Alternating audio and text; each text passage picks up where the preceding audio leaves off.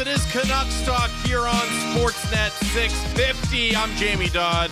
I'm joined, as always, by my co-host, Canucks insider Thomas Drance, who also covers the team for The Athletic. Canucks Talk brought to you by Avenue Machinery and Douglas Lake Equipment. Be a champion on the worksite. Find them together online at dleamc.com. We are coming to you live from the Kintec studio. Kintec Footwear and Orthotics, Canada's favorite orthotics provider, supported by over 2,500 five-star Google reviews. Find your perfect fit at kintec.net. 650 is the Dunbar Lumber text line. I feel like we're starting year 3 of the show here, Drancer, and you'd think I'd be able to do the intro in my sleep at this point. No, I wouldn't. I think I'm getting worse at it. No, you know what? Every now and then, right? Because our show, like, what's funny about our show is the movable feast of Sportsnet 650 programming, right? Yes. Like, I am on the road. I'm in California for a month. You know, like, you're out sick because you have 2 kids and are always sick. Which isn't on you, by the way. That's true. I'm not criticizing your immune system. Living that kindergarten life, baby. Yeah. It's not like the fact that you have lower back pain, which I do criticize you about. It's this has never happened. I want to just assure our listeners, I don't view lower back pain as a moral failing. Anyway, no, but we're the movable feast, and we always kind of figure it out. And let me just tell you, when you are away, once I'm done sobbing, yes, and ruining your lower back pain, I also struggle with the reads. Dunbar Lumber, is my nemesis. I have sorry, they're actually a beloved sponsor. I want to be very clear. Yeah. And if you need wood, like, where else would you get it? Where else would you go? Dunbar Lumber. But saying it, I really struggle. Like, it's always, it's like having a I feel like a dog. I have like a ball in my mouth. It's like Dunbar Lumber. I'm just so bad at it. It's on me. It's not on them. I have like a moment. I would say, like, almost always when I'm doing the intro, I have like a moment of panic. It's like, what am I supposed to say next? I'm Jamie Dodd. He's Thomas Trance. You'd think it would be second nature. Well, by now, but it's saying your own name. Hey, by the way, I was at the grocery store, and I was 6 feet away from a guy, and he was Dan Riccio, Dastardly Dan's dead ringer, to the point where I said, "Hi, Dan." Now, I'm pretty good with faces. Like, this has almost never happened to me in my life. Not from the front. You know what I mean? Yeah. And he was just like, "I'm Tony." Sorry, bud. And he was like polite about it. I was honestly just like, Riccio doppelgangers are like a known phenomenon. Are they? They're out there. Okay. I don't know what it is about the way he looks, but there is this is not the first time it's come up. Yeah. I've seen pictures that people have snapped like on vacation places, and it's like a dead ringer for Riccio. This has never happened to me before. I was just like, honestly, I was. By the way, shocked. You were saying how we were like the movable feast here, and I did foolishly get my hopes up that because the Jays are starting the playoffs here in a couple hours, that we would have a shortened show today. Oh yeah. Bear was like, no, you're just going on early. I was like, all right. Anyways, enough preamble. Can we talk? Oh, sorry. Do you have more reads to do? Do you have more bills to pay? I'm done. Okay, because go nuts. I think we should talk about the Jays. Okay, sure. Let's do it. So, I grew up here, and there are, my parents met in Toronto, right? I've got lots of family out east. I spent some time there. I don't know if you know about that, but lots of people bring it up. That's more of a moral failing in the Vancouver market than having lower back pain, which is for sure something everyone should revisit. So I grew up a pretty big Jays fan. Like, I was in the building for the longest home run hit at Skydome for like a long time before Carlos Delgado hit it, which was Mark McGuire playing for the Oakland A's with my uncle.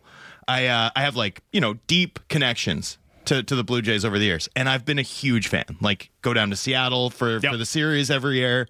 I had season tickets for a long time. I used to have the Toronto Star Day Pass. Do you know about this? Yes. It was unbelievable. We paid $100 a day, and you could go to any game that wasn't sold out, which was pretty much every game except Canada Day.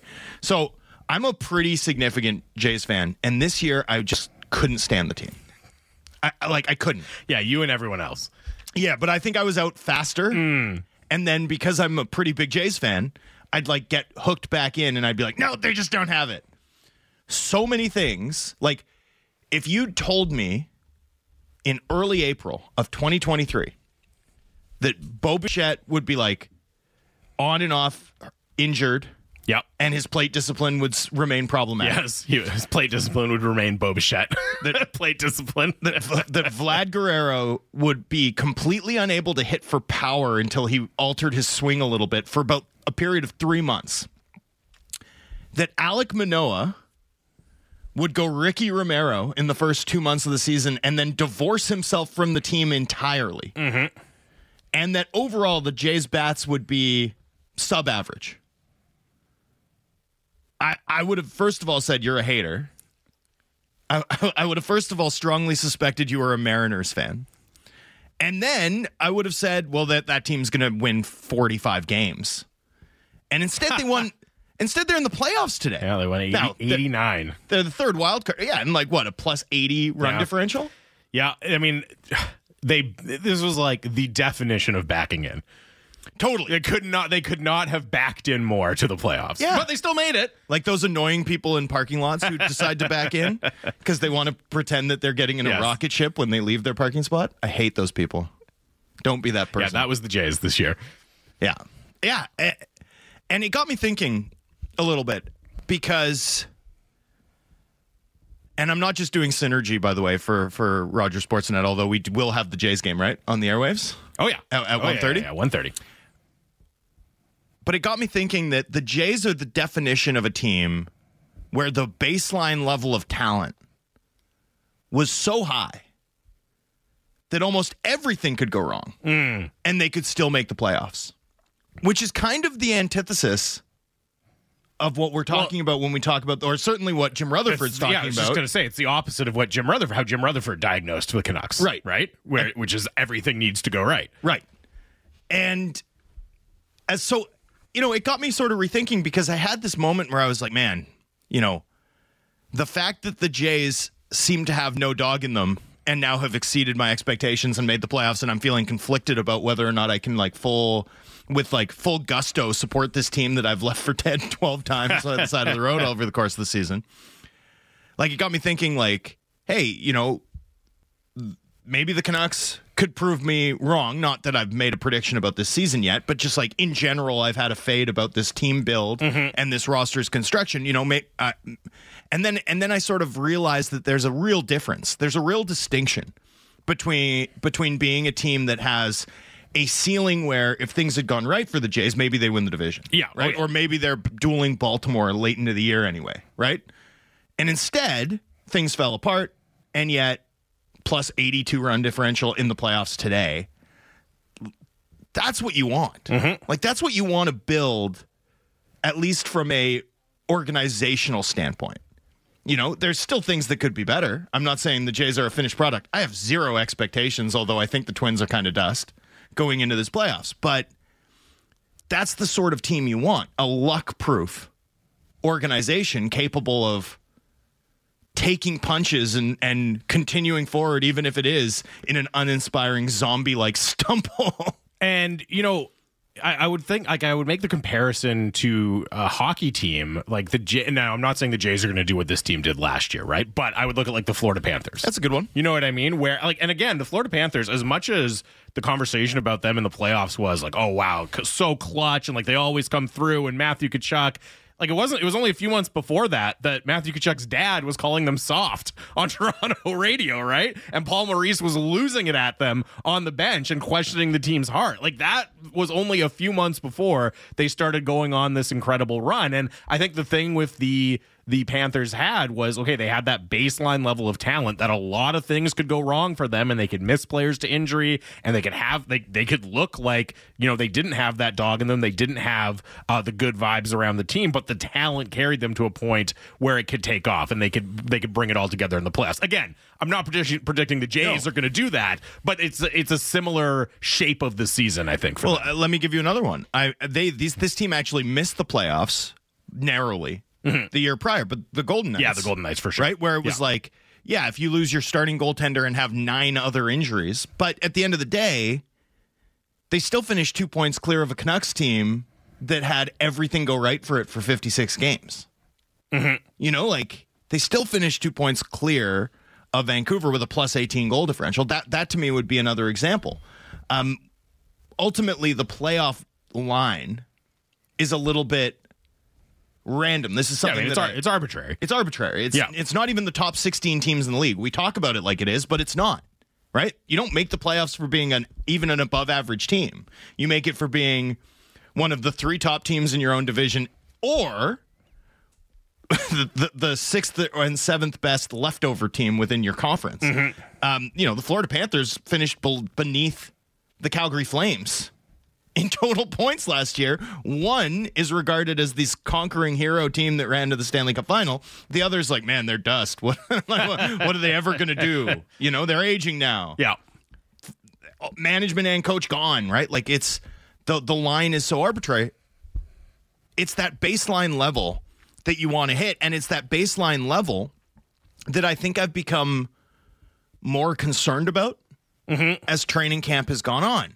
And this is sort of where, I still want to see more. I haven't been able to be at as many practices like over the weekend as I'd have liked to be, so I need to get a little bit back in touch. 2 more preseason games remain. I'll get to a few practices. I want to see and have a sense of the vibes. From what I understand, things are pretty good internally in terms of being happy about how things have gone through training camp in the preseason, and that matters to me, especially because in the previous 2 seasons, the lack of that, the lack of functional the carrying on behind the scenes sort of informed my fade to some extent. So I'm not, shoveling dirt on the Canucks by any means before the season has begun. I think this is a team that could be interesting. But I think the question you raised there of like, okay, have they done enough to improve the baseline or like to raise the floor of the team, right? And I think because that's what a lot of the focus on in terms of the personnel moves was in the summer. Like Teddy Bluger, Ian Cole, Carson Soucy, those are floor-raising moves. And I don't say that to disparage the players. No, it's a very valuable thing, right? Because Pius Suter, I would throw into that, right? Like, totally. Because you look at when the wheels have come off in past seasons, it's been because of a lack of defensive structure, the PK, all of those things, right? So you bring in guys to supplement those areas, and theoretically, it should raise the floor, but you're also still looking at it, and we always talk about this team, I think, in terms of like, okay, the high end is good, or we often do this. The high end talent is good, but the depth is really concerning. And so, okay, hey, management went out and addressed the depth. But now you look at it and like having Cole McWard potentially in your top 6 or you're on your top pair, that's not a depth issue. You know what I mean? It's not like this team is lacking guys who could plausibly be your 6th defenseman in a sheltered role. They have lots of those. PDG in your top 6. That's not a depth issue. That's a high end talent issue. Well, so it's exactly, and this is what as training camp has unfolded, right? It's like we've gotten to a point where, in pole position to play on the first line, should Ilya Mikheyev not be ready for game 1, which feels increasingly likely based on him being ruled out for the final 2 tune-up preseason games. You've got Anthony Beauvillier, whose career high is 40 points. On your second line, feeling like he's locked in, is Phil DiGiuseppe. Phil DiGiuseppe's career high is 17 points. That was in 2015-16. That's on your second line. Yeah. And then you go down to the third, and I mean, the way they skated yesterday, you've got Joshua, you've got Garland, who for me is a top 6 forward, and Suter, who I like as a middle 6 guy. But even that's not an above average third line.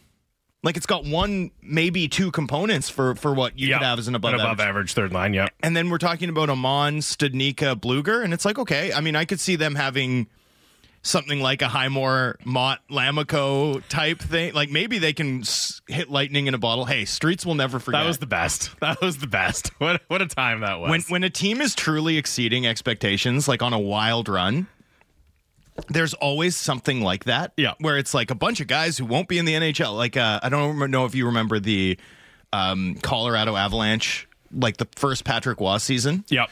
And it was a local kid who actually was like in the Lamico Highmore type role. His name was Brandon Yip. And Brandon Yip, Vancouver kid. And that season, 12 goals, 22 points, third line minutes, and people were like, this guy, talking about him like he's Yuri Lettinen. And it's like, dudes, he's even money to be in the league in 3 years, which is not disparaging a guy who played amazing hockey for a team that made the playoffs, right? kudos to him. You had this with, I remember writing a piece at The Score about the Buffalo Sabres being the worst team in the league, despite being on an 11, like not the worst team in the league, historically bad. I said that the Buffalo Sabres are still historically bad. Ignore the fact that they're 11-2 this month. Like, this can happen to even the historically bad Buffalo Sabres. And, Mike Harrington of the Buffalo News, who, like, I have no problems with. I'm not trying to take a shot at him, but at the time I was a young buck in the industry, said that I'd wasted ink because I'd failed to account for the injury to Brian Flynn. And I was like, sorry, Mike. Come at me again in 3 months. I think he blocked me and unblocked me recently. Congratulations. So, thank you. Anyway, This is always how it looks like when a team exceeds expectations over a small window. Is some guy like, and hey, maybe the Canucks have that in Amon, Bluger, Studnicka. But when I look through this, whether it's McWard, whether it's DiGiuseppe, whether it's Höglander, as we've gotten further away from the paper prognostications of what this lineup could look like, I'm beginning to get concerned about what I see as like atrophying confidence in Vancouver's baseline skill level. I'm no longer viewing this as a team that's like, I know Dom Lucian has them pegged as like a 92-point true talent team. I've been talking about them like a 90-point true talent team. And, I even think that's a little bit generous if Pettersson, Hughes, Demko, Miller, Kuzmenko, Hronek aren't throwing absolute fireballs. Well, and it's the latter three there, right? And I'll just keep this to skaters. But like if I'm just thinking, okay, where do I have the most concerns in terms of the skaters? It's not the low end of the roster, right? And it's definitely not Pettersson and Hughes. Like I think that, Amon, Bluger, Studnicka could be a really effective fourth line. Me too. I like Suter and Bluger down the middle as your third and fourth line centers. Like I wouldn't call it elite or anything, but I think it's more than credible. I'm totally comfortable with Carson Soucy and Ian Cole in some order on your second and third pair. Yeah, absolutely, right? Like, it's not the bottom end of the roster. I would say it's not Pettersson and Hughes. That's the thing I'm most confident in, but I would say it's like skaters 3 through 8. Is where I have the most questions. So like Kuzmenko, Miller, Hronek, Besser, Garland, and then maybe Ian Cole or something like that, right? And it's, can those guys be, and I wouldn't call that depth. I don't like, that's not the depth of the roster. That's the supporting cast, or that should encompass a lot of guys who are core players for you. And it's interesting because, you mentioned Hronek, Kuzmenko, and Miller, and those are the guys that I think really need to step up and make this iteration of the team, this version of the team work. And it's fascinating because those are also, I would argue, the 3 players on this roster that this management group has kind of staked the most on, right? By extending JT Miller, by making the trade for Filip Hronek, by keeping Andrei Kuzmenko and extending him, albeit only for 2 years, on a very reasonable number. Like, those are some big bets that they've placed, and I think those are the players that are really going to have to perform. It's not fair to look at it and say, hey, Cole McWard has to really step up and take this opportunity. Like, yeah, you would love to see it. You would love to see Cole McWard mirror what John Marino did in his rookie year, but that's placing way too many expectations on a guy who's kind of here, not necessarily because of his play, but just because of the circumstances around him. I don't think we should be looking at, Beauvillier, PDG, McWard as the guys that really need to step up and do it. It's that higher tier of players, like tier 2 and tier 3 players on this team. I think that's where the pressure should be. And that, like, management has kind of put the pressure on those players by making those bets on them as well. Yeah, for sure. So we'll see, because I think you're right. That those guys need to be at an extremely high level to maintain even a 92-point base talent level. And then I'd add this. Here's the other part where my skepticism has sort of amped up over the course of 10 days of training camp is, Höglander's now on the third line or fourth line, and it looks like he's battling for a fourth line wing spot. So, that, I mean, that increases my concern, not just because Höglander's getting buried, but because I can see a case for Höglander being, a credible top 6 supporting option. Yep. In a way that I struggle with a little bit more. On guys who have already hit, are already in their late 20s, like Beauvillier and DiGiuseppe. Podkolzin not making it. Yeah. diminish it, not even coming close to making those Höglander, Podkolzin are huge, obviously, because if you go back a month and we're all in our mind's eye drawing up lineups and everything, yeah, and they're fixtures in the top 9. Yeah, and we're picturing like the ideal versions of Höglander and Podkolzin, and now Podkolzin, that's definitely not an option. Höglander falling down the lineup, and all of a sudden the top 9 looks much, much different than it did a month ago in our mind's eye. By the way, I was looking at Podkolzin's ice time with various teammates because I was curious to see how many he'd skated with. Mm-hmm. A lot. 11 guys over 100 minutes. 11 forwards. That's not even counting defenders because that doesn't give us a good sense of how much a guy's been bumped around. And it's everything from like Miller, Horvat, Pettersson, Dries, Dickinson. You know what I mean? Like, it's just like there's no consistency there, which was what I was most interested in. But while I was looking at it, I found something else that I like made my eyes bulge out of my head like I was a Looney Tunes cartoon. 415 minutes Garland with Podkolzin. Okay, so Garland's been Podkolzin's most common line mate by a factor of about half an hour over Pettersson. The Canucks have outscored their opponents 23-9 in those minutes. That's wild, right? It's interesting.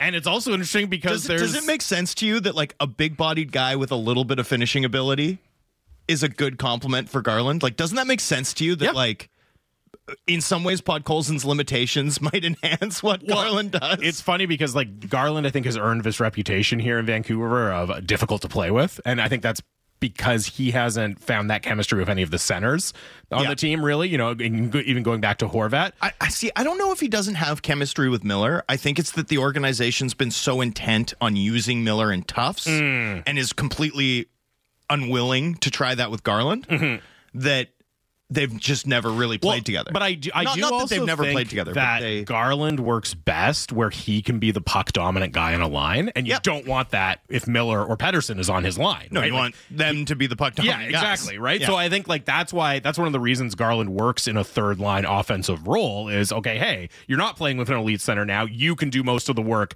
with the puck, and I think Podkolzin fits into that too, right? Like, hey, go to the net and let Garland do his work in the corners and do his spins, and then maybe you can clean up the trash in front of the net. Just a weird thing that I noted. Between the young guys not hitting, the club's eccentric approach to their defense pairs, and some lower end players than I think we'd ever have penciled in, playing higher up the lineup than we'd ever have imagined.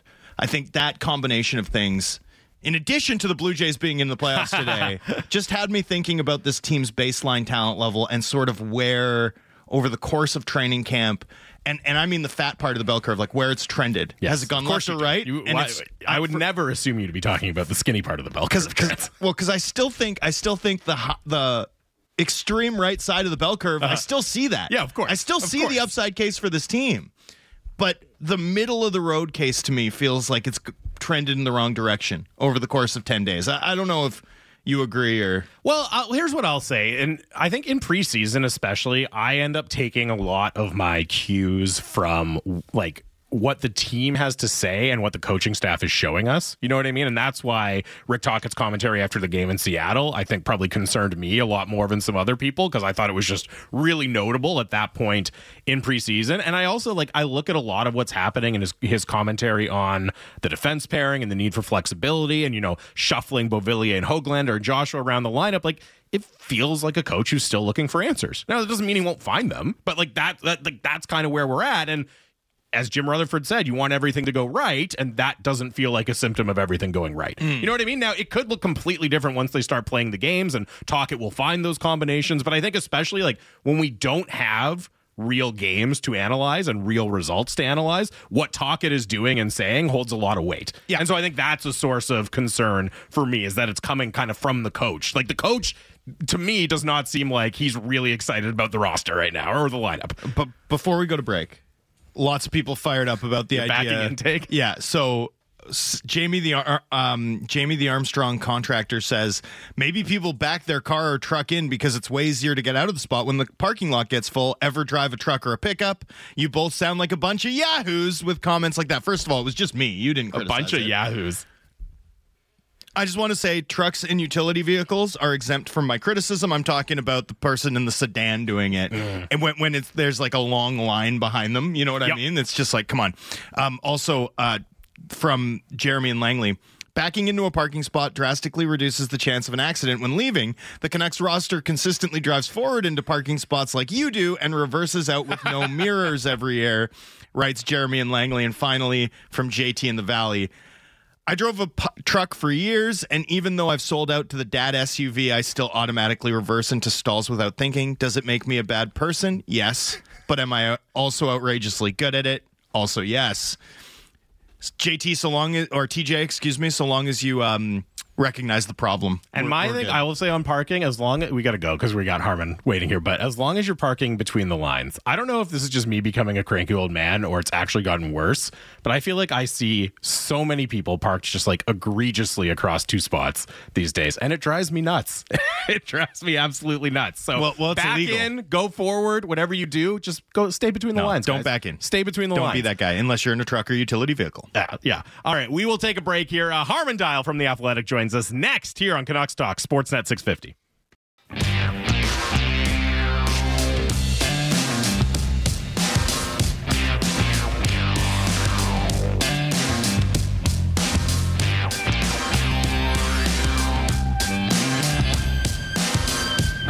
Welcome back to Canucks Talk here on Sportsnet 650. It's Jamie Dodd. It's Thomas Strantz live from the Kintech studio. 650 is the Dunbar Lumber text line.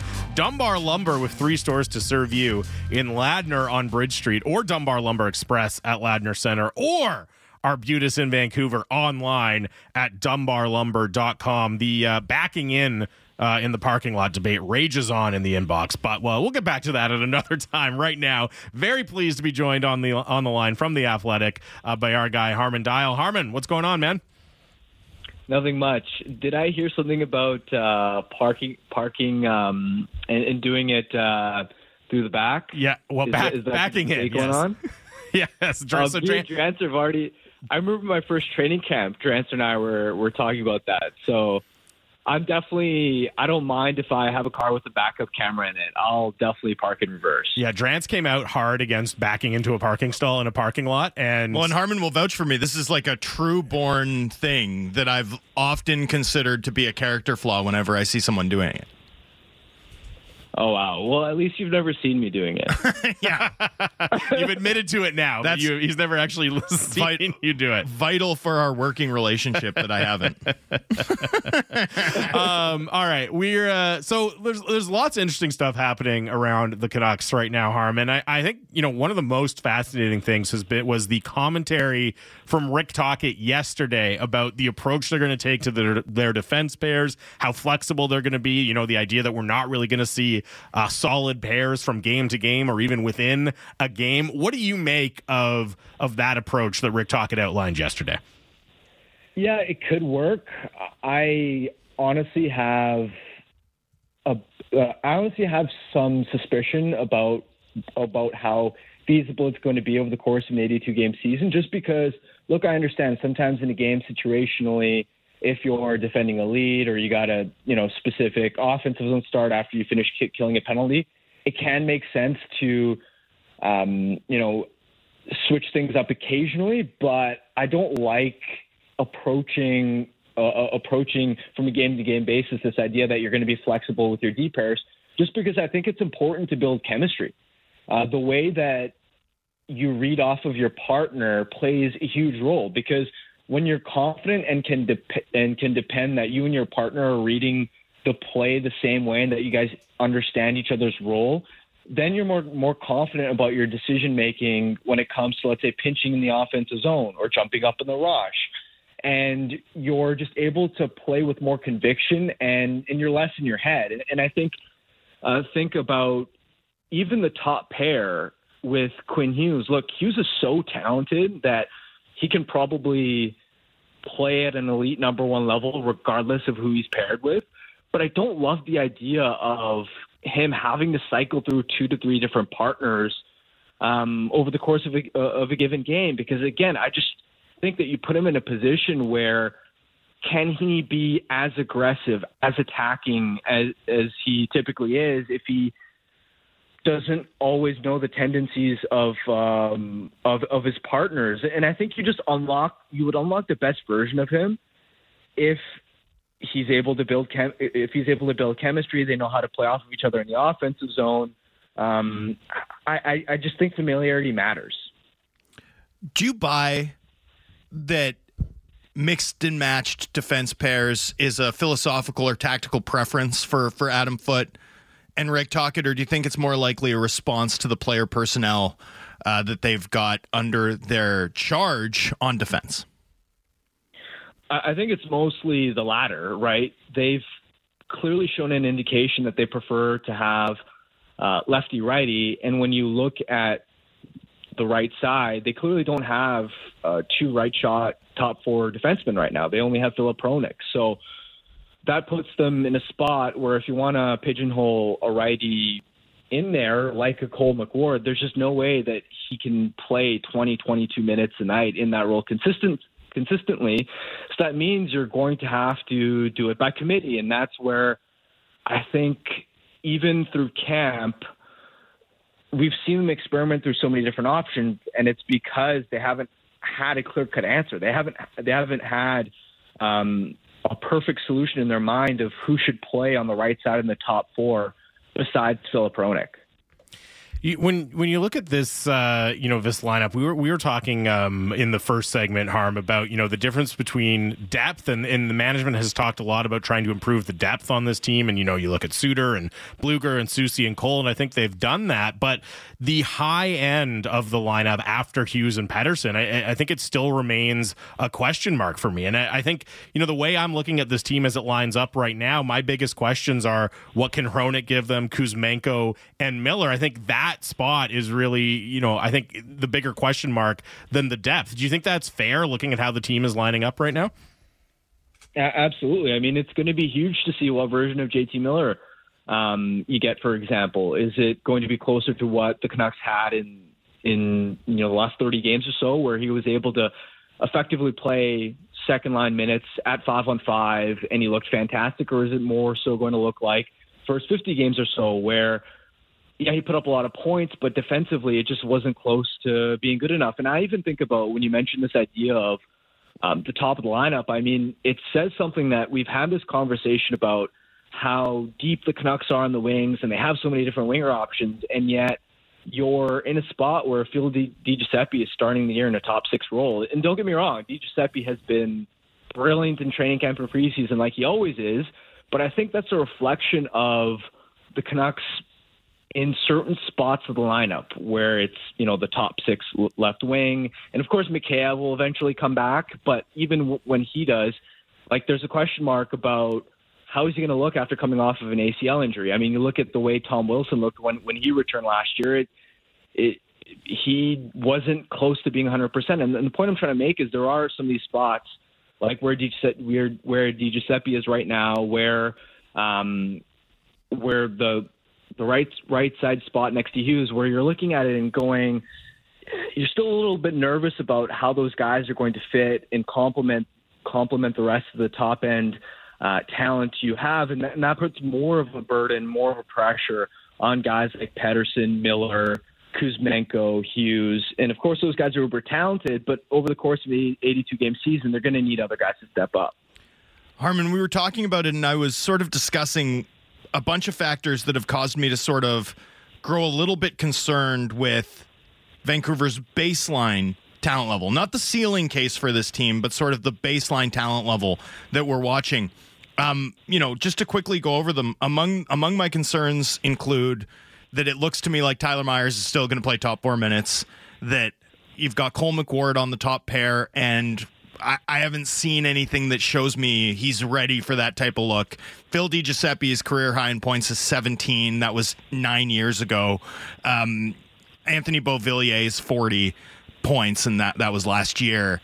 Do you share some of my concern? For me, the last 10 days have served to almost move what I see as the most likely outcome for the Canucks on a bell curve a little bit to the left, perhaps more so than I was hoping to at this point. Yeah, I think on paper heading into this season, I viewed them as a sort of coin flip to make the playoffs. And looking at the way things have trended so far and seeing that there hasn't been a sort of perfect fit in the top four yet alongside Hughes, seeing that you're probably rolling with DiGiuseppe on a top six line, and some of the other factors you mentioned, it does make me a little less optimistic than 50-50 right now in terms of their, playoff chances. I still think they can, if you're, let's say, a team that has hypothetically a 40% chance, you still got fantastic odds, and this is still a team that has a lot of star talent, particularly if Demko can rebound with improved defensive form in front of him. But you're right, there are some of those lineup questions that have cropped up that I didn't anticipate, where, heading into the season, for example, I expected that Podkolzin and Höglander would have played really high leverage roles. And yeah, it's been nice to see Höglander sort of step into and look good in training camp or preseason so far, but he still has something to prove in terms of showing that he can be a difference maker as an everyday middle six forward. And with Podkolzin, we've obviously seen him have a really rough training camp and preseason so far. And just the depth D battle in camp and preseason has been pretty underwhelming so far. I expected to see a little bit more out of a guy like Wolanin. It was disappointing to see how much Juleson struggled after he looked like he could be a competent NHL option in a very limited sample down the stretch. Even a guy like Philip Johansson, the organization was talking about him as a player that they believe could play NHL games this year, and he clearly still looks a little bit raw. So there absolutely still are, in a couple of these spots, a little bit more lineup uncertainty than I anticipated heading in. You mentioned Höglander and Podkolzin. I wanted to ask you about both of them, and I'll start with Höglander. It's been interesting because obviously he starts training camp with Pettersson and Kuzmenko, and I don't think he's been poor by any stretch, but he has seen himself fall down the lineup a little bit. Do you think there's a risk for Höglander of maybe even being a healthy scratch when Mikheyev comes back, and what does he have to do to kind of assert his place in the lineup even when Mikheyev is healthy?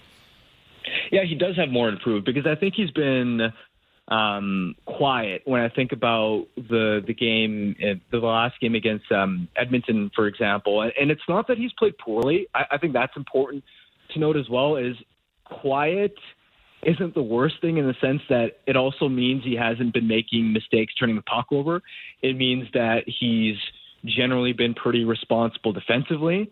So that's a good thing. That's a sign of progress. But you do want him making more of a consistent offensive impact. And yeah, when Mikheyev returns, when you're looking at the sort of left wing depth chart, you're looking at him and going, the way that DiGiuseppe has just endeared himself to this coaching staff, and how he differentiates himself with the size and wall play and attributes that some of the other Canucks wingers don't have. Like at this point, DiGiuseppe has to be probably in the coaching staff's lineup, or coaching staff's mind, in the lineup over Höglander. And then if it's not in a top nine role for Höglander, he's not the best stylistic fit in a fourth line role. So absolutely, I do think he needs to build some more momentum here. Again, I don't think he's played poorly, but he does need to be more impactful to stick in a top nine role. And with Podkolzin, I mean, obviously the more disappointing of the two performances, starting in a top six role, but not really doing anything to impress from that position, and now finds himself a relatively early cut from the team, although part of that big group of cuts on the weekend. What does the path forward look like for Podkolzin, for the Canucks to try to salvage some value from the top 10 pick? Yeah, look, I think Podkolzin has the size, the work rate, and the puck skills to be an NHL player. I think at this point it's solving the mental game for him. Because going back all the way to his time with SKA in Russia, he's constantly been in a survival mode, worried about his lineup spot for the last 4 to 5 seasons. I mean, think about it. Since 17-18, the guy has been understandably terrified of making mistakes, because he's always had such a short leash. He's always been in a position fighting to just stay in the lineup. And you compare that to most other top prospects who at 17, 18, 19, 20, they're playing top line, top power play, all situations. They're playing against their junior-aged peers rather than a top men's league. And because of that, they get to score a lot of goals. They get to score a lot of points. They get to feel good about themselves. They develop self-belief, and they're not even worried about ice time and opportunity and, man, I can't make a turnover, otherwise they're going to get benched. They just go out there and they play. And it feels like Podkolzin's never really had that, where in this development process, there's always been a weight and a pressure on him, and he hasn't just been able to play free. And I remember even talking to a KHL executive probably about 3 years ago who knew Podkolzin when he was developing in Russia, and he told me he feels like he's walking on eggshells. And it hasn't changed since he's arrived in North America and gotten to the NHL. So when you frame it that way, it's no wonder that he can sometimes look like he's in his head. It's no wonder why he looks like he's tentative sometimes, why he second guesses himself. And I think it's telling that I remember a game against Nashville under Tocchet where Podkolzin had finally scored, and there was something that immediately clicked where the next shift you watched him handle the puck off the wall in a breakout, and he was so much more assertive and looking to dictate play, and he had his head up, and there was just no second guessing. It all came naturally, and he looked way more comfortable. And now you watch him, and oftentimes when he's sort of struggling and in this spot where he's fighting to stay in the lineup, he's tentative in those situations. And I wonder how much of that is confidence rather than him having shortcomings as a player. And I think going to Abbotsford, like, he needs to play a big role, find some consistency, and get his confidence back up to the point where when he is eventually brought back up to the NHL, I want him to be in a position where he can just find a role and stick in it rather than be yo-yoing in and out of the lineup and constantly changing line mates and worried about how his role is going to change on a game-to-game basis. Harman, how should the organization be balancing the fact that Podkolzin hasn't had consistency and could clearly use it in terms of hitting his ceiling with the short-term goal of trying to make the playoffs here? Excuse me. Yeah, I think that's where you want him to develop that initial, hopefully, sense of confidence in the AHL. There's no way I think you could have done it and made it work with the NHL lineup right now with the team's playoff goals, because, frankly, he just didn't look close to being one of their top 12 forwards. And with other guys competing for spots, how you look at how well a guy like Jack Studnicka and Nils Oman have looked and how valuable they could be in bottom of the lineup roles. And you just can't commit right now to promising Podkolzin a consistent everyday lineup spot with the way that he had looked to this point. So it has to, I think, be a case of him at least starting in the A, and whether it's a month, whether it's 2 months, hopefully he can, stick in a high leverage role in Abbotsford, produce some points, get his confidence back up. And then once he's into the lineup, he's recalled back to the NHL when you're probably fighting through at least an injury or two on your main roster and there's a little bit less competition, then I think you can commit to, okay, there may be some, growing pains, but we're going to stick with this guy in an everyday role, even if it's playing in a fourth line role. Just give him that consistency. Hey, Harman, you had a great piece up at The Athletic today doing, every athletic writer is apparently their favorite thing, putting things in tiers. Then this is the top two center duos in the NHL, putting all the teams in tiers. And the Canucks grade out pretty well here. They're in the high end, tier 3 with some other, Pittsburgh, Toronto, Buffalo, teams like that with really strong center duos. And, obviously Elias Pettersson and JT Miller, you're counting on it to be a strength of this team, but there are question marks surrounding JT Miller. What do you think are reasonable expectations for JT Miller's performance this year? It's a big wild card. I'd be lying if I told you to know what version to expect of him. I can tell you that he's probably going to be around the point per game mark, but what I can't tell you with as high a degree of confidence is where exactly he'll be at in terms of his two-way game and as a play driver, because it's been a yo-yo ever since he's gone to Vancouver in terms of that defensive play and that ability, especially to do it at center ice, right? Because you look at the stats and the point totals have always been relatively consistent. He's always been fantastic there. But you think year one, 2019-20, it was fantastic on the lotto line. Was an elite sort of piece there in terms of driving play and helping that first line be one of the best top lines in the NHL.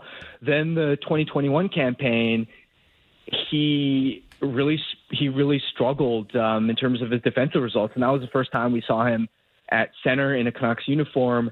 Then obviously 2021-22, he had the huge 99-point season, and he was fantastic in the middle. And then last year we saw the tale of two halves, one under Boudreau and one under Tocchet. So it is a big wild card. The one thing I will say is he really needs he needs better help than he had last year on his wings in terms of the driving play aspect. Because I think about Brock Besser, for example. Look, if Miller's going to be in a role where he's playing tough matchups, matching up against the opposition's best players again, he can't do all the heavy lifting on his own, and that's where you look at Besser.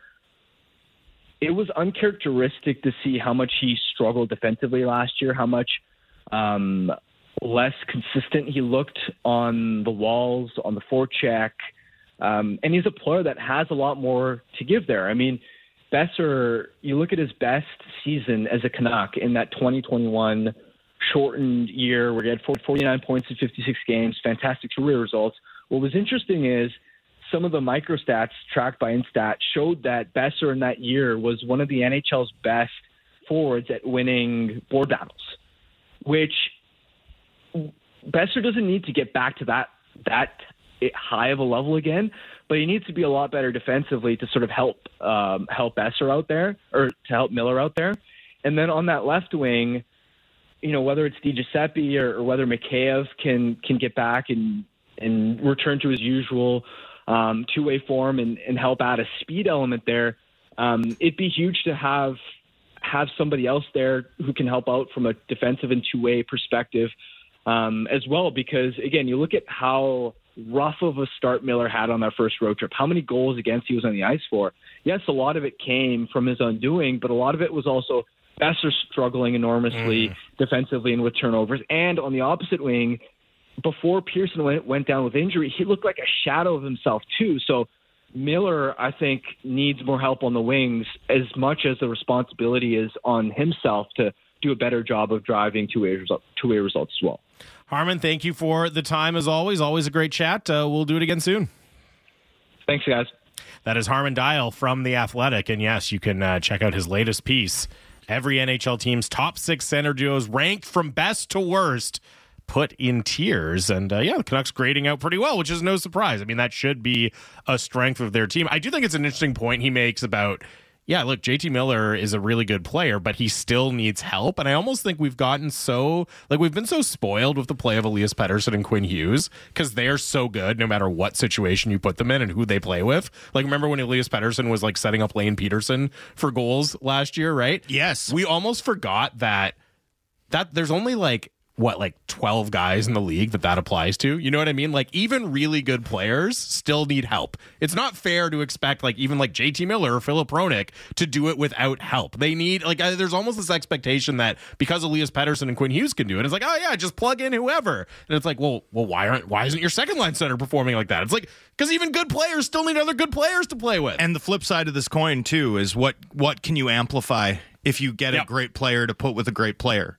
right? Because you see that on a variety of actual championship teams, and man, that's when you start cooking. When you get Makar, Devon Toews, right? That's when things begin to really change for a club. Yeah, or Jake Gensel in Pittsburgh, like that type of player, right? Where it's like they're not a superstar player, but they're a really, really, really good player that fit perfectly with your superstar players. And I'm really curious to see, because I think Karlsson can have that impact. And I'm fascinated to see what sort of impact a guy like Pierre-Luc Dubois, who's a legitimate East-West creator, can have on a guy like Adrian Kempe, who's been solely reliant on counterattacking to generate 30 goals a year.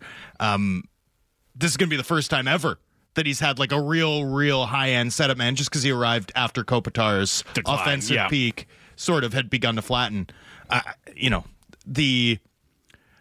The returns from that kind of upgrade can be exponential in this sport. Absolutely. And I think Harm is smart shout to highlight the winger positions next to JT Miller. Look, JT Miller has to perform, but he's at a position, and I think he's at a place in his career where he needs that support, right? I'll be honest, 10 years ago, like people still say Vancouver media is like tough or whatever. 10 years ago, if we were this close to the start of the season and it looked like a guy with a career high of 17 points 8 years ago was on the second line, it's like you wouldn't be able to turn on the radio without someone mentioning it. And I feel like it's something no one's even talking about. Yeah, well, it's just it's because it was built in last year, right? See, so I guess here it is. I blame Dan Riccio's doppelganger, Tony. Yeah. Potentially also Italian. Not necessarily, but could be Italian. I have no idea. That's fantastic. All right, we'll take a break. We have an update from Canucks practice. Pretty similar to yesterday. Pettersson's still out, but we'll fill you in on all the details from Canucks practice out at UBC. We'll take some of your texts as well, and hopefully in the final hour, we'll have some Rick Tocchet audio to play for you, too. Lots more coming up. Here it is, Canucks Talk, Sportsnet 650. Big opinions and good bets. It's the People's Show with Bick Nazar. Be sure to subscribe on Apple, Spotify, or wherever you get your podcasts.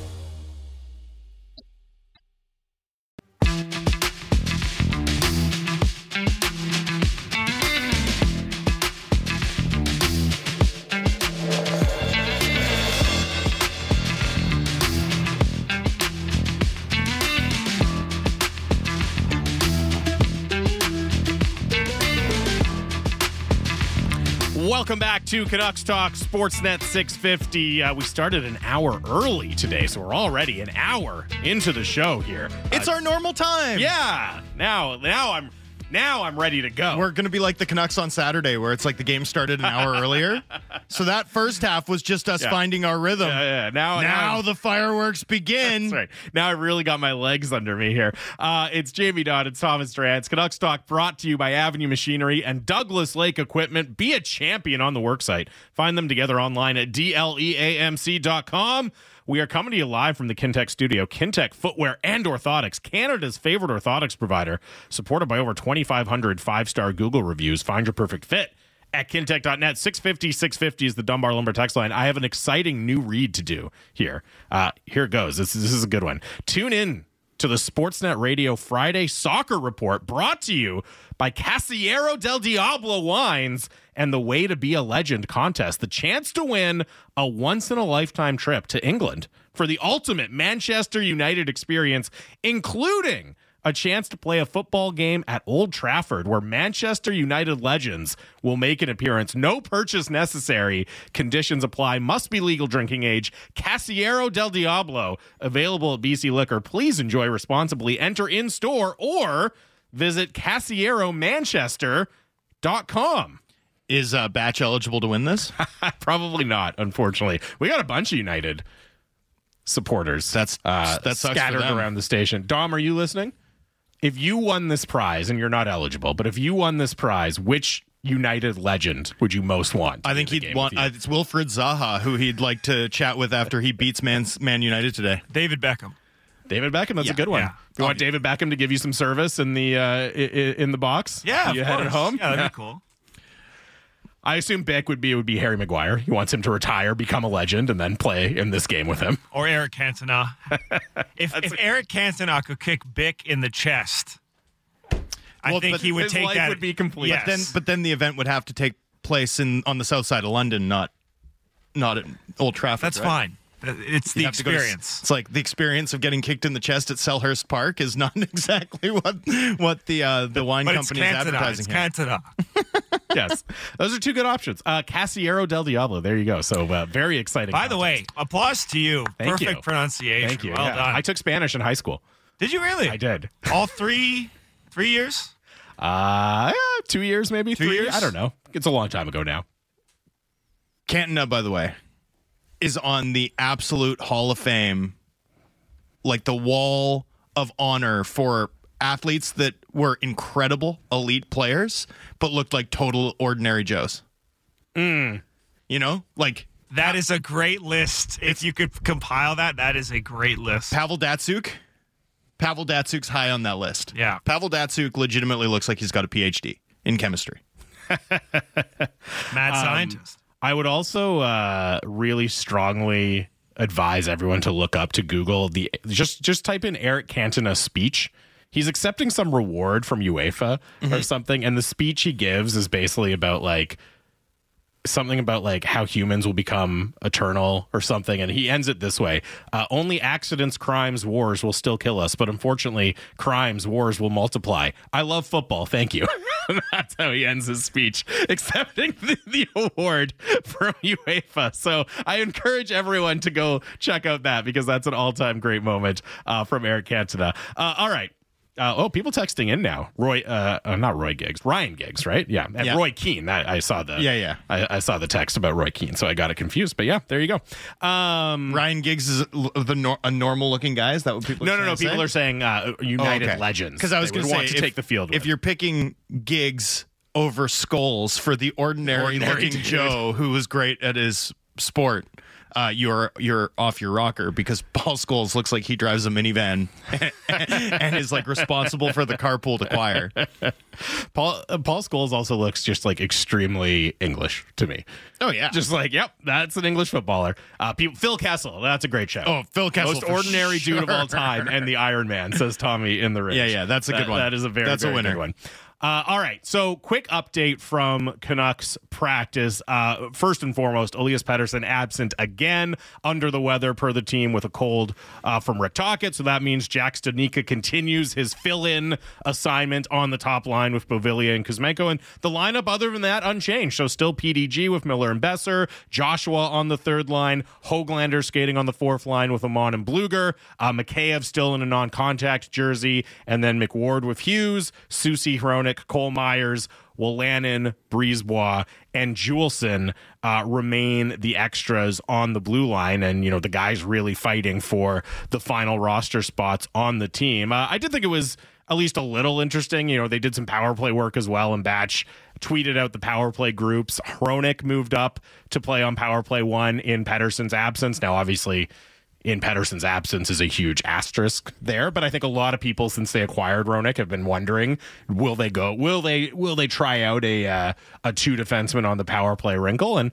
hey, again, at least when they're missing Elias Pettersson, they give it a look here. I don't know how much I'd read into it, but it's something noteworthy. I mean, the movement power play that the Canucks have trotted out, I will say, does leave schematic room for a 2 defender alignment. So I've seen only the first practice, but one thing I can tell you is bumper, net front, and left circle are pretty clearly more classic forward spots. Obviously, you can put a forward in the right circle, but the rotation was not as frequent, and certainly off of draws and entries, a little bit less dynamic in terms of what spot you're going to for whoever was playing the right circle, which included Cole McWard, by the way, on the third group. So the third group that they trotted out actually had a 2 defender alignment.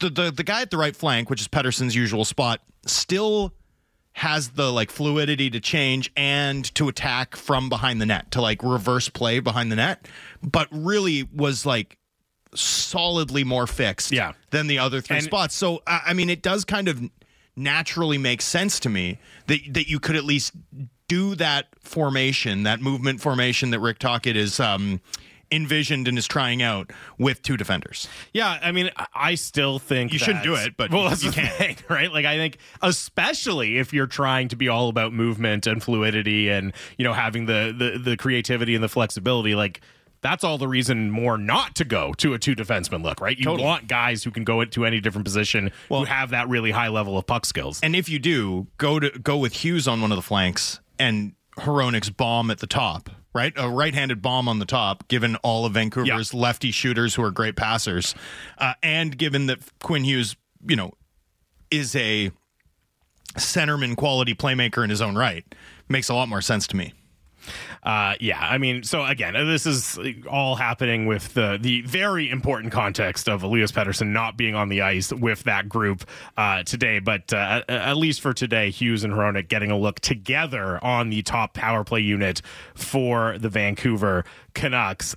This text came in earlier, and it's something we've kind of brought up a couple of times on recent shows, but somebody asking, do you guys think McWard is just a placeholder to get experience while they wait for a waiver pickup or trade candidate? And, you had a piece up at The Athletic today collecting some of your thoughts about the Vancouver Canucks. And one of the things you mentioned was looking at potential waiver wire candidates, specifically filling that right shot need for the Canucks. And we should mention everyone who was on waivers yesterday cleared, so no claims put in by the Canucks today. I haven't seen the list of guys put out today, but I assume there's some at least that have been put out there. But I did think there was a couple of interesting names that you identified as potential options for the Canucks, not that have gone on waivers yet, but just looking at the roster math for their teams could easily end up there soon. Yeah, so one of them, Jacob Bernard Docker, is in fact on waivers today. So is Alec Regula, who I didn't include, but is another right-handed defenseman out of Boston.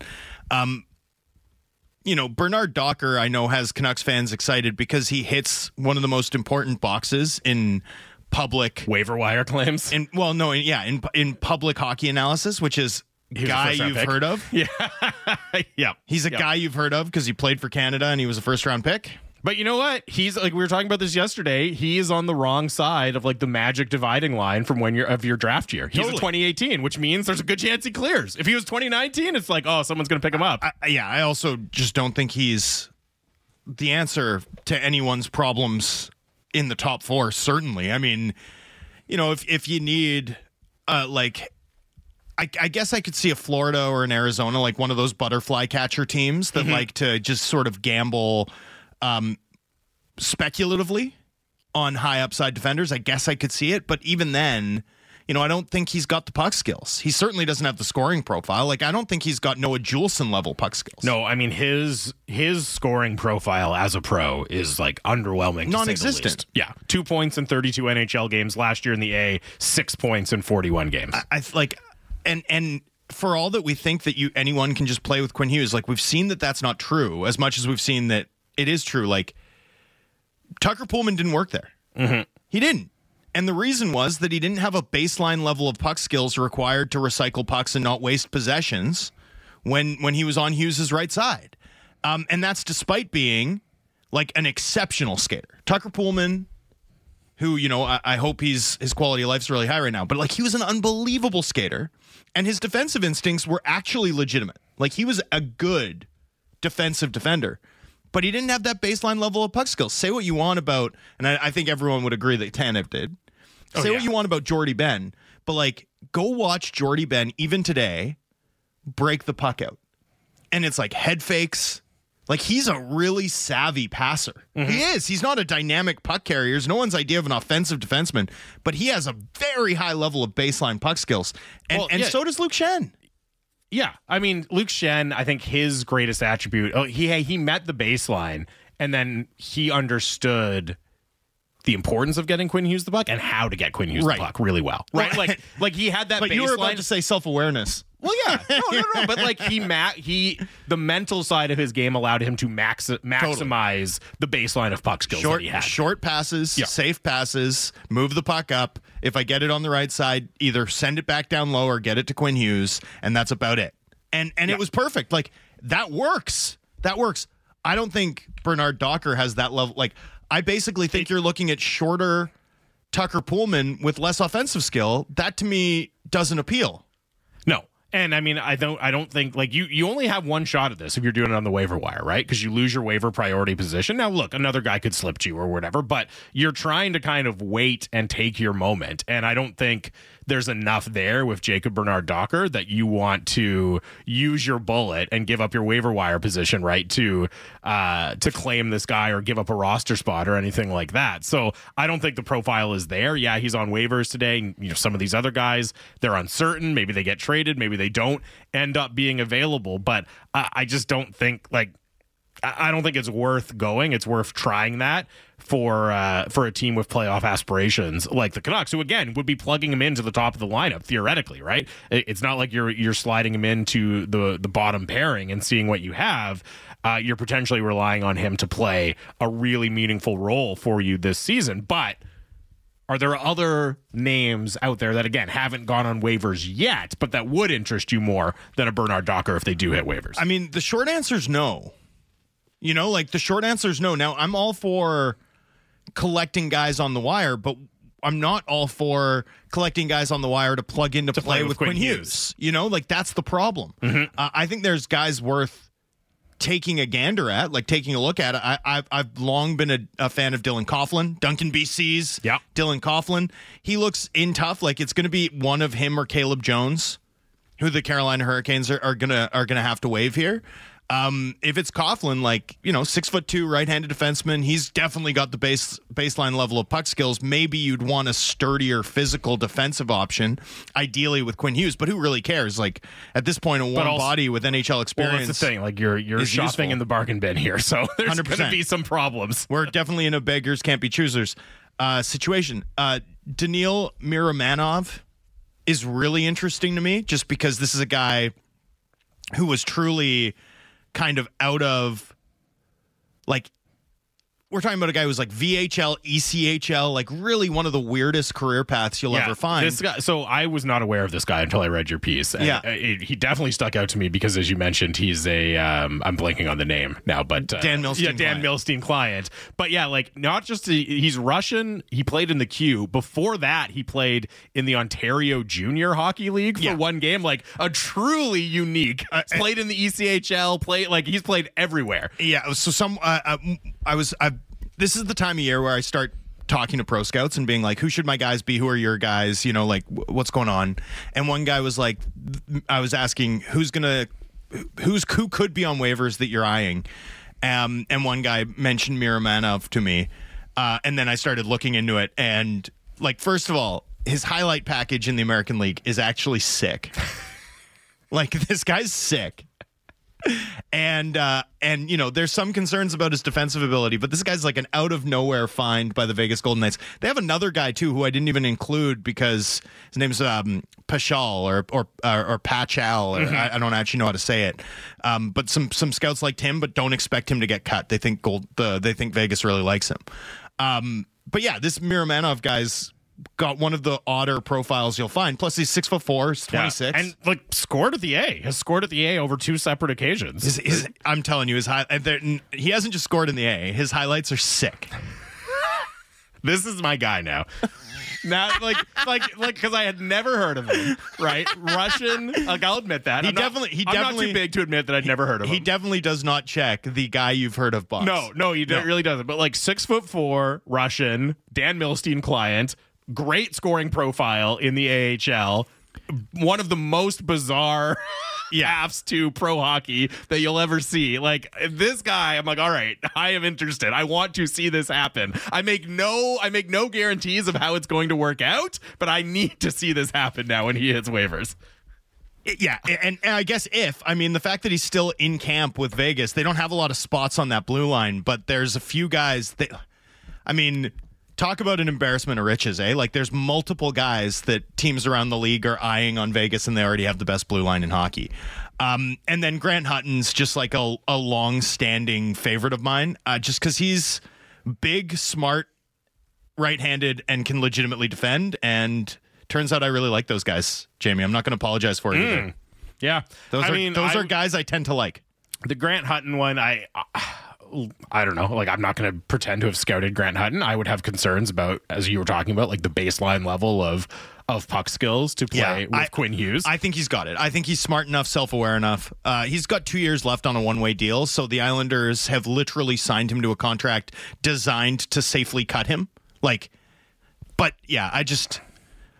Lamoriello's eye for depth defensive defenseman is like the one part of Lamoriello's, like that's something I trust a lot. And look, I understand that the salary stuff and the one way versus two way and years left on the deal, that all plays a big role in waiver wire claims, but I would like to like if you're at this point in the season and you need an option, I don't think that should stop the Canucks from going after a good option. Like, no, especially they just lost a one-way contract. Yeah, they just lost one.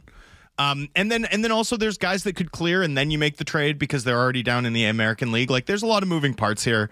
I think if you're trying to upgrade on McWard, the trade market's going to be a far better bet for you just because none of these guys really fit the bill, to be totally honest with you. One other note that I brought up was like the Cole McWard thing. Like I'm not trying to be mean about it. Like I'm really impressed that he's taken this shot and run with it to this point. Mm-hmm. I think he deserves full kudos. A great find for the organization given, the limited investment, which is basically just a contract slot, and the fact that they aggressively pulled him out well before most of the industry thought he was ready, and now he's on the verge of making a team. I mean, that's fantastic work. Credit to him, credit to the org. And yet, I just don't see, like, I don't understand how we're here. Yeah. I just don't, truly, Jamie, like, I thought Akito Hirose was materially better than him in Penticton. I thought Jet Wu was materially better than him in Victoria. I think he was the best of the guys who played in Calgary on the back end.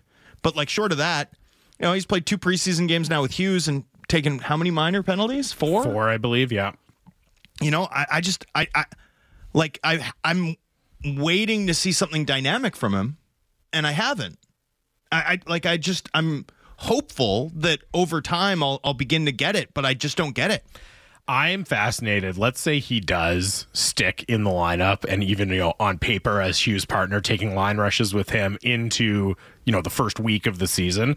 I'm going to be fascinated to see, like, what does his minutes count look like? What's his time on ice? Because I think that could be a big tell for how much of this is about McWard and what he's done to impress the organization and the coaching staff, and how much of this is about a lack of other options, right? Like, and right now, I think it says a lot more about a lack of other options. Not to take anything away from McWard, but this doesn't have the feel, like we've all seen this before, right? Where a young player comes in kind of unexpectedly and like blows the doors off at training camp, right? And we have, but I haven't seen him pop. That's what I'm saying. That's what I mean. We've all seen that, and we know what it looks like, and this doesn't look like that. No, it doesn't. You know what I mean? So that's why I'm saying I think it says a lot more about the lack of other options as opposed to a guy coming in and just grabbing a spot and not letting it go. And, if we get into game 1, game 2, and he's playing like 12 minutes in those games, like I think that's going to tell us a lot about what the actual score is. Well, and that's what we're going to get to. We had a text in the inbox during the first segment that was talking about, like, this organization's done a really good job to have Tyler Myers as the 5th or 6th defenseman, and it's like that's not what's happening,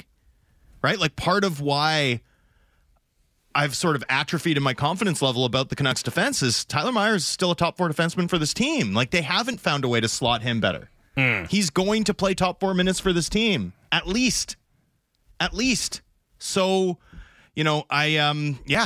look, clearly, for all the work that's been done, there's still a need on this blue line.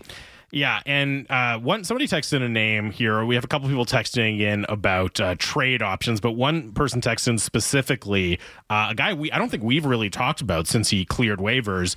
Somebody asking, does Jack Rathbone have any value now that he's cleared waivers? And he's also on one way. Yeah. That's what's like, it's not just that Jack Rathbone hasn't proven that he can be an NHL guy. It's also that Jack Rathbone costs like $850,000+ to be a guy in the American League. I still, by the way, like Jack Rathbone. Like, I still think Jack Rathbone has had some significant injuries. He's had the COVID stuff that really prevented him from getting the sort of professional reps you'd like.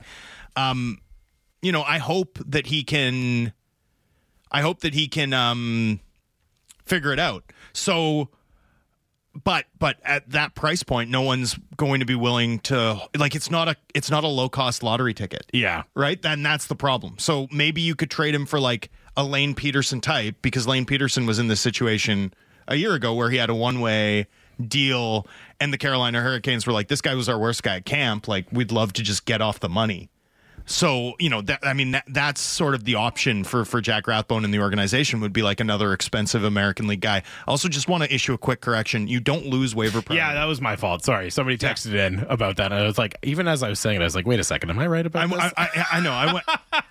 and I was like, no, I'm pretty sure that's wrong, but I wasn't certain, so I checked. I made sure to actually check it. You definitely do not. My greatest talent is just being like, I'm not 100% sure about what I'm saying, but I'm just going to keep saying it here. I'm going to act like I know what I'm saying. That's what law school teaches you, by the way.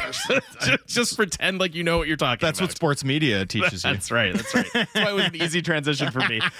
Okay, we will take one final break here.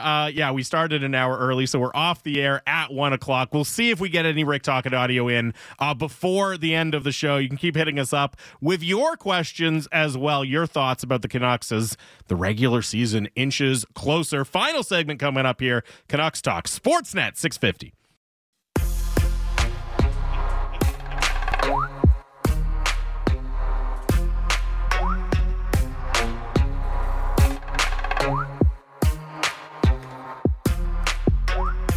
Welcome back to Canucks Talk here on Sportsnet 650. Jamie Dodd, Thomas Drance here. We're ending an hour early because the Blue Jays are playing in the wild card series against the Twins. So we'll go right into pregame here. First pitch, I think, is 1:38, something like that, Pacific time. So you will be able to hear the whole series here on Sportsnet 650. And heaven forbid if this awful unlikable Jays team advances past this round, we'll play those games as well. And I say that as a Jays fan, by the way. So, but yeah, I don't know. It's just, it hasn't been fun this year.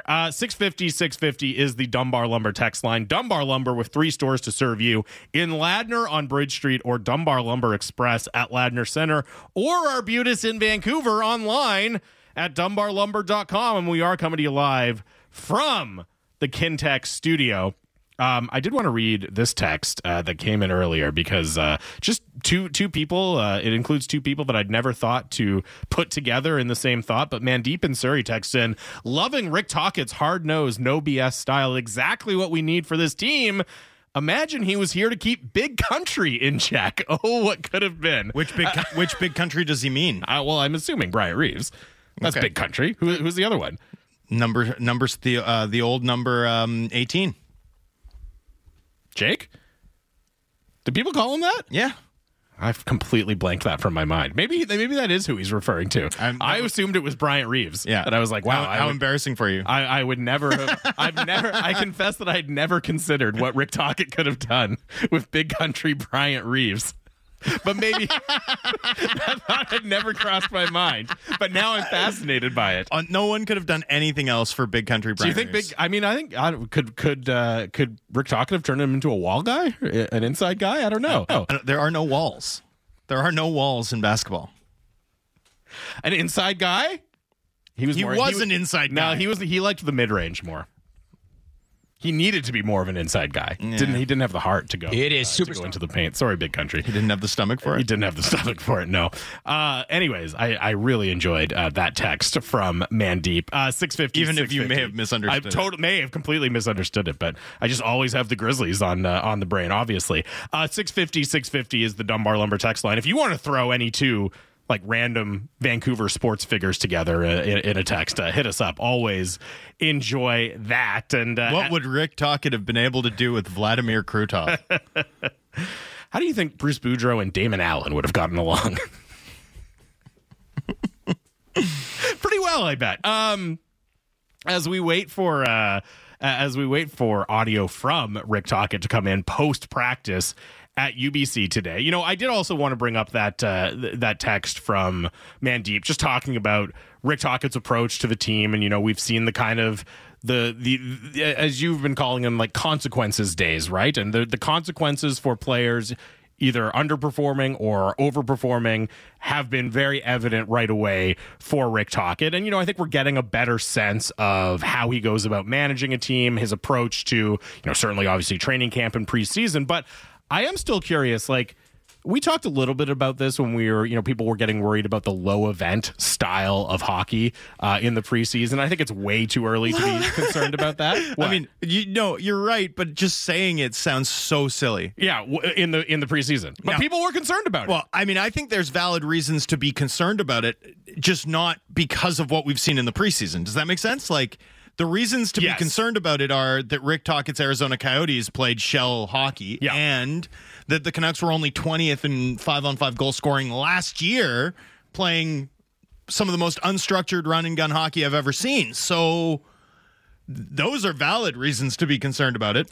But I think overall, like, one of my big questions, and it's not a question in the sense of, a question of, like, I don't think this part of the team is going to be good, but just something I'm genuinely curious about and unsure about is, like, what style of play are we going to see from this team now that Rick Tocchet has had a longer runway to really put his stamp on it? And I guess the other question that goes along with that, and this is more of a concern, is does Rick Tocchet have the pieces, the personnel to play the way he wants to play, right? To play how he thinks hockey should be played. And this gets back to something we were talking about earlier in the show. Like, I see a coaching staff right now that's looking for answers.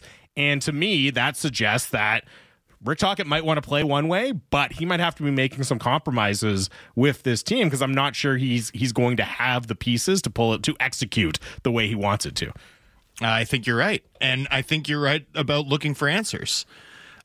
Mixed and matched defense pairs, like, it's one thing to experiment in the preseason, and it's one thing to be realistic about the fact that, yes, injuries happen and you don't get to play three pairs every game that are settled and unchanged throughout an 82-game season. But, man, I mean, the idea of making that part of, like, the identity of the team, like, no one thinks that makes sense. Yeah, in an ideal world, it's hard to see that being the go-to. No one thinks that makes sense. Like, it's pretty clearly a plan B. Yeah. You know what I mean? And I wonder how many plan Bs are we going to see? Like, okay, that's one, but, well, and I think you've identified an interesting source of tension, to be totally honest with you, right? Like, I'm really curious to know, and I think we're seeing the lines we're seeing in part because that's what we're going to see in Abbotsford. Right. So, while I think it's fair to use it as a proxy for where the race is, like, I don't know that Beauvillier is necessarily ahead of Niels Höglander on that top line spot so much as I think Dakota Joshua is ahead of Beauvillier for that third line spot based on what Tocchet saw in Seattle and his commentary thereafter. I think he thinks that line's too small to work together. Yeah. With Garland and Suter and Beauvillier. Phil DiGiuseppe is on that second line because he plays the way Rick Tocchet wants, not because he's necessarily like the highest upside fit in that spot. So I do think the tension between how Rick Tocchet wants to play and the personnel that he's got is already manifesting itself in terms of the decisions we're seeing. And I suspect the final decisions that we'll see after the club plays on Wednesday and Friday here. Yeah, and I mean, I think that's, it's kind of, it feels similar to where we've been in past seasons, and especially, like with Boudreau, where the debate was like systems or personnel, right? That was a raging debate going in, really for most of the Bruce Boudreau tenure about, okay, is it because Bruce Boudreau is not instilling the systems right, or does the team lack the personnel to play the way that management wants them to play? And I've got a secret for you. Ready? It's both. Yeah. But I feel like we're just like, remember Travis Green's terrible system that had them all dumping and chasing. And, and it's just like, this team can defend or score based on how they've been constructed in the past. They couldn't do both. They just didn't have the defensive personnel to move the puck well enough.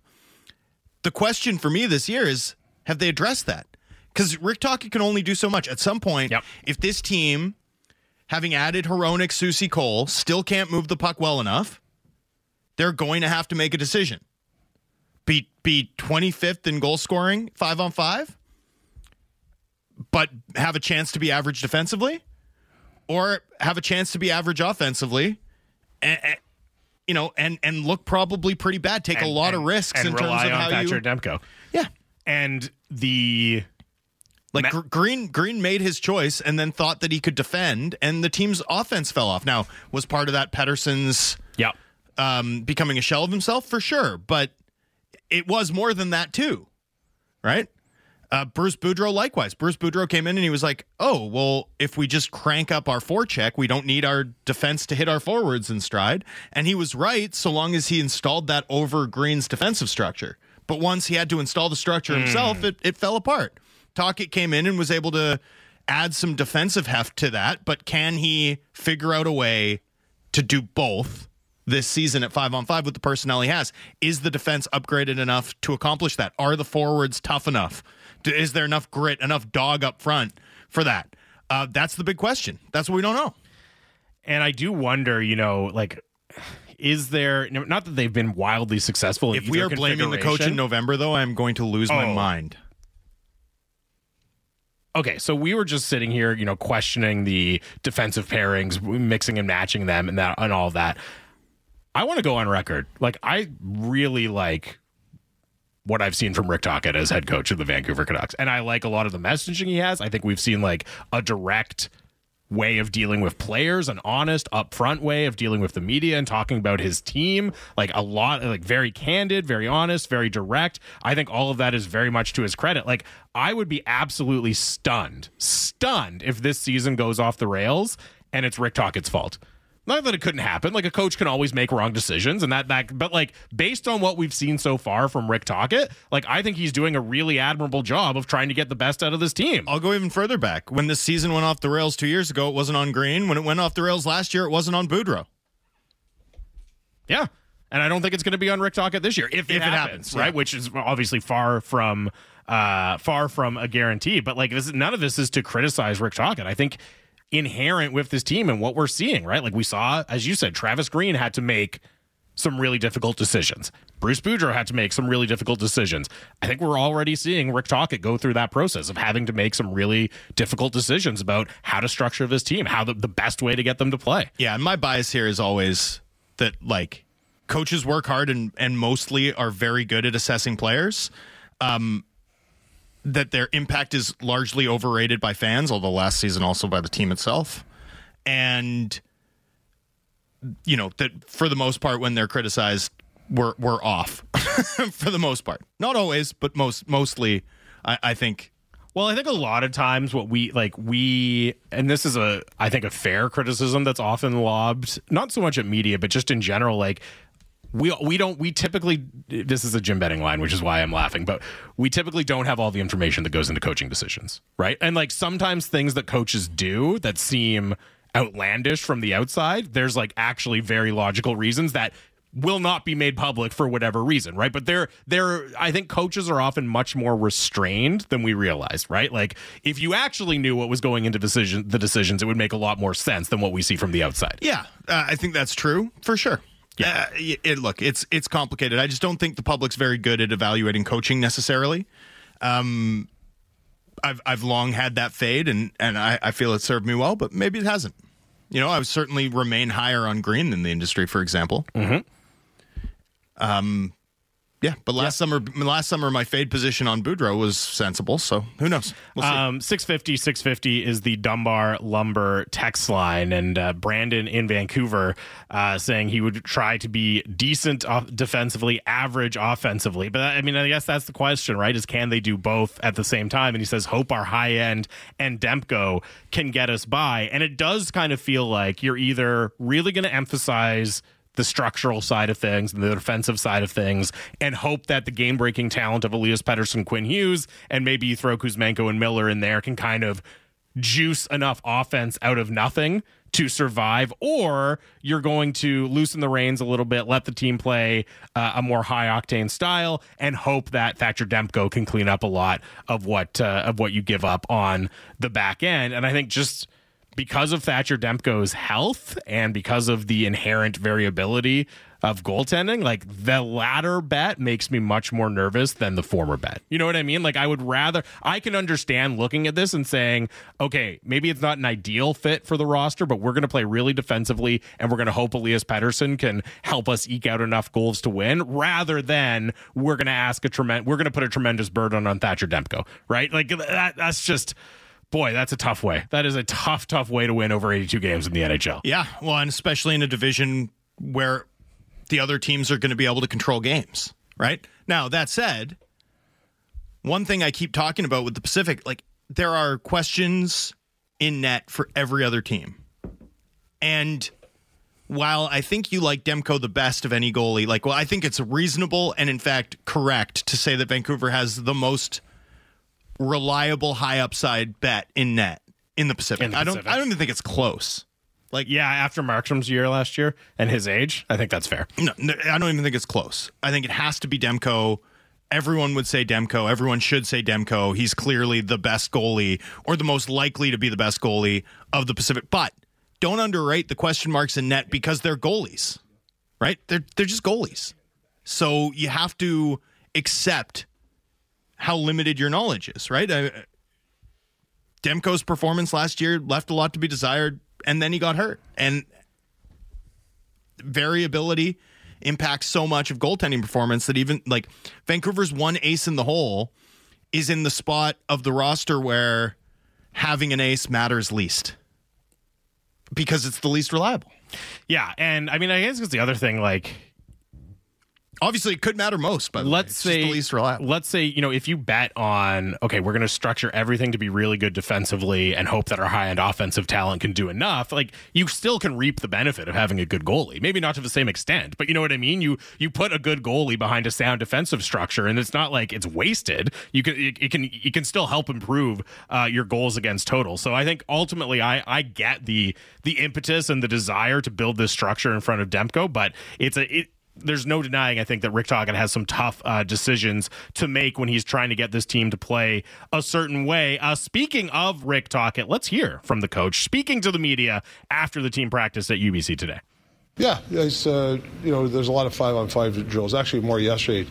So you want to get a lot of those 5-on-5 drills, see what he can do. But it's not just him, it's other guys too. Extending 5-on-5 play and seeing guys make decisions under pressure.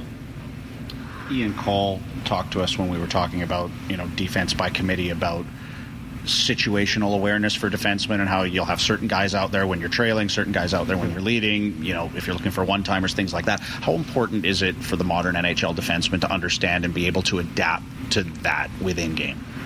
Yeah, it's big. I mean, game management is huge to win. So when you have players that can be interchangeable parts, understand the score, understand what's ahead of you. But the philosophy's still there. We want to play fast. I mean, we still got to get guys to play faster and play connected as 5. But when you can interchange some guys, this guy, hey, he can take a draw with somebody, 3 minutes of it, last part of a period, maybe you switch guys.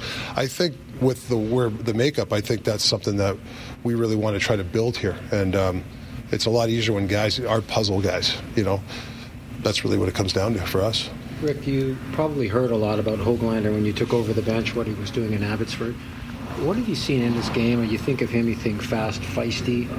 What have you seen, and has he met your expectations so far? I liked his game better. Last game, I thought he kept some plays alive. That's what he's good at, the forecheck, and that's something we need that here, and I think he's supplied. Now it's the next level. Making a play, extending the play. Can he get open, score? Can he extend the play? He has it. Can he keep his feet moving, make the play? That's really the next level for him. But when it comes to forechecking, being feisty, he checks the box for that. You maybe want, balance in your pairings, Rick, but also in your lines. I mean, your fourth line can be as important as your first line. You had Höglander with Bluger and Amon today. Is that? Do you know where you were going to slot Höglander, or can he? Well, the PD wasn't in today, so Studsy just played center for us. But I kind of like that line's a little bit of identity. See how they've done a nice job on it as a checking role. I think Teddy Bluger's had a couple of really good, intelligent hockey games. I think he was really good in the PK. And I think we get stronger on the puck and his speed, and I think Studs has done a nice job getting him a little stronger. That could be a really good line. So that was just situational because Petey was out. More the same for Petey, and he got his ability or availability for tomorrow night. Or? Yeah, I don't because I'm not going to play him tomorrow. It wouldn't be fair, him to, because we're not going to have a morning skate. So yeah, he'll hopefully feels better. He'll have a sweat with some of the 4 guys that aren't playing. What about Mikheyev? When do you think he'll be able to do contact and maybe do a bit more? Yeah, he's in the pushing mode. He wants more now, so we'll just ramp it up. He's tracking in the right direction. Like I said, the opener I'm not sure about, but to me we're going day by day with him with the pushing and shoving. He's got to get a little bit more when there's a lot of people around where he's got to change directions, get hit and stuff like that. That's the next process for him. When, as far as the defense by committee, guys like Cole, Myers, they've played so much, they're used to, different things being thrown at them. Do you think it's that concept or that idea might be a lot harder for younger guys like McWard, or Brisebois hasn't played a lot in the NHL, Juleson hasn't played a lot in the NHL? Is it more challenging for the younger guys to do that? Yeah, it could be. But I think it's important. Guys like Footy and Gotch, they spend a lot of time with them to calm them down. But Briz playing, what did he play, like fifth? I forget what he played on Miguez last year. I think that was invaluable for us, that he might be able to play the right side sometimes for us, and he's an intelligent guy. I think McWard's got a really good hockey IQ. Willanen's played some NHL games, so they have, it's the hockey IQ to be interchangeable for us. So that's why we're trying to increase those guys, where if you need Willanen, if we need him, can play an offensive role if somebody goes down. That's the interchangeable parts we're talking about. When management made the big trade for Ronick last year, a lot of us thought, well, finally, this is going to be Quinn Hughes' partner for the next X years. Yeah. Did you think that, or did anything change in your mind between, say, when you first got Ronick to this year, because you played them together so little? Well, it's about how do you push your chips in, right? Do you want to go all in with Hronek and Hughes? I think if we spread it out just a touch, if you look at all the most of the great defensemen, like Hughes is part of it. They're partners. They're different partners. It's not like other than Makar's. I think Makar's got Taves. I mean, that's a hell of a duo. So a guy like Huggy can make his partner look pretty damn good, right? So, but like we played Edmonton, you saw Hronek with Hughesy a bunch of times. We'll get him out there. I'm not quite. The way we're built right now is have those two guys together. I think it's important that we spread it around a little bit, but that doesn't mean they can't play together. Especially if you're down. Even if you're up 4-2, we don't have the mentality like to back up. Let's make it 5-2 and put the game away. We have to have that mentality too. You can't just like, all right, let's dump the puck out and try to protect the lead. I think we have to have the attitude, hey, we still got to play the same way and try to make it 5-2. That is Canucks head coach Rick Tocchet after the team practiced at UBC today.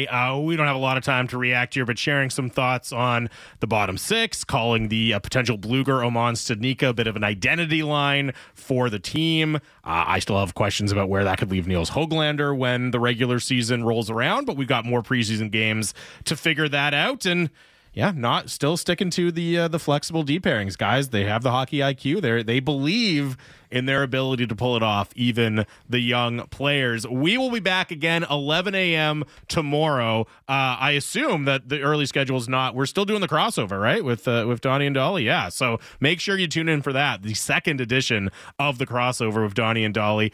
Enjoy the Jays game. We're back tomorrow. It is Sportsnet 650.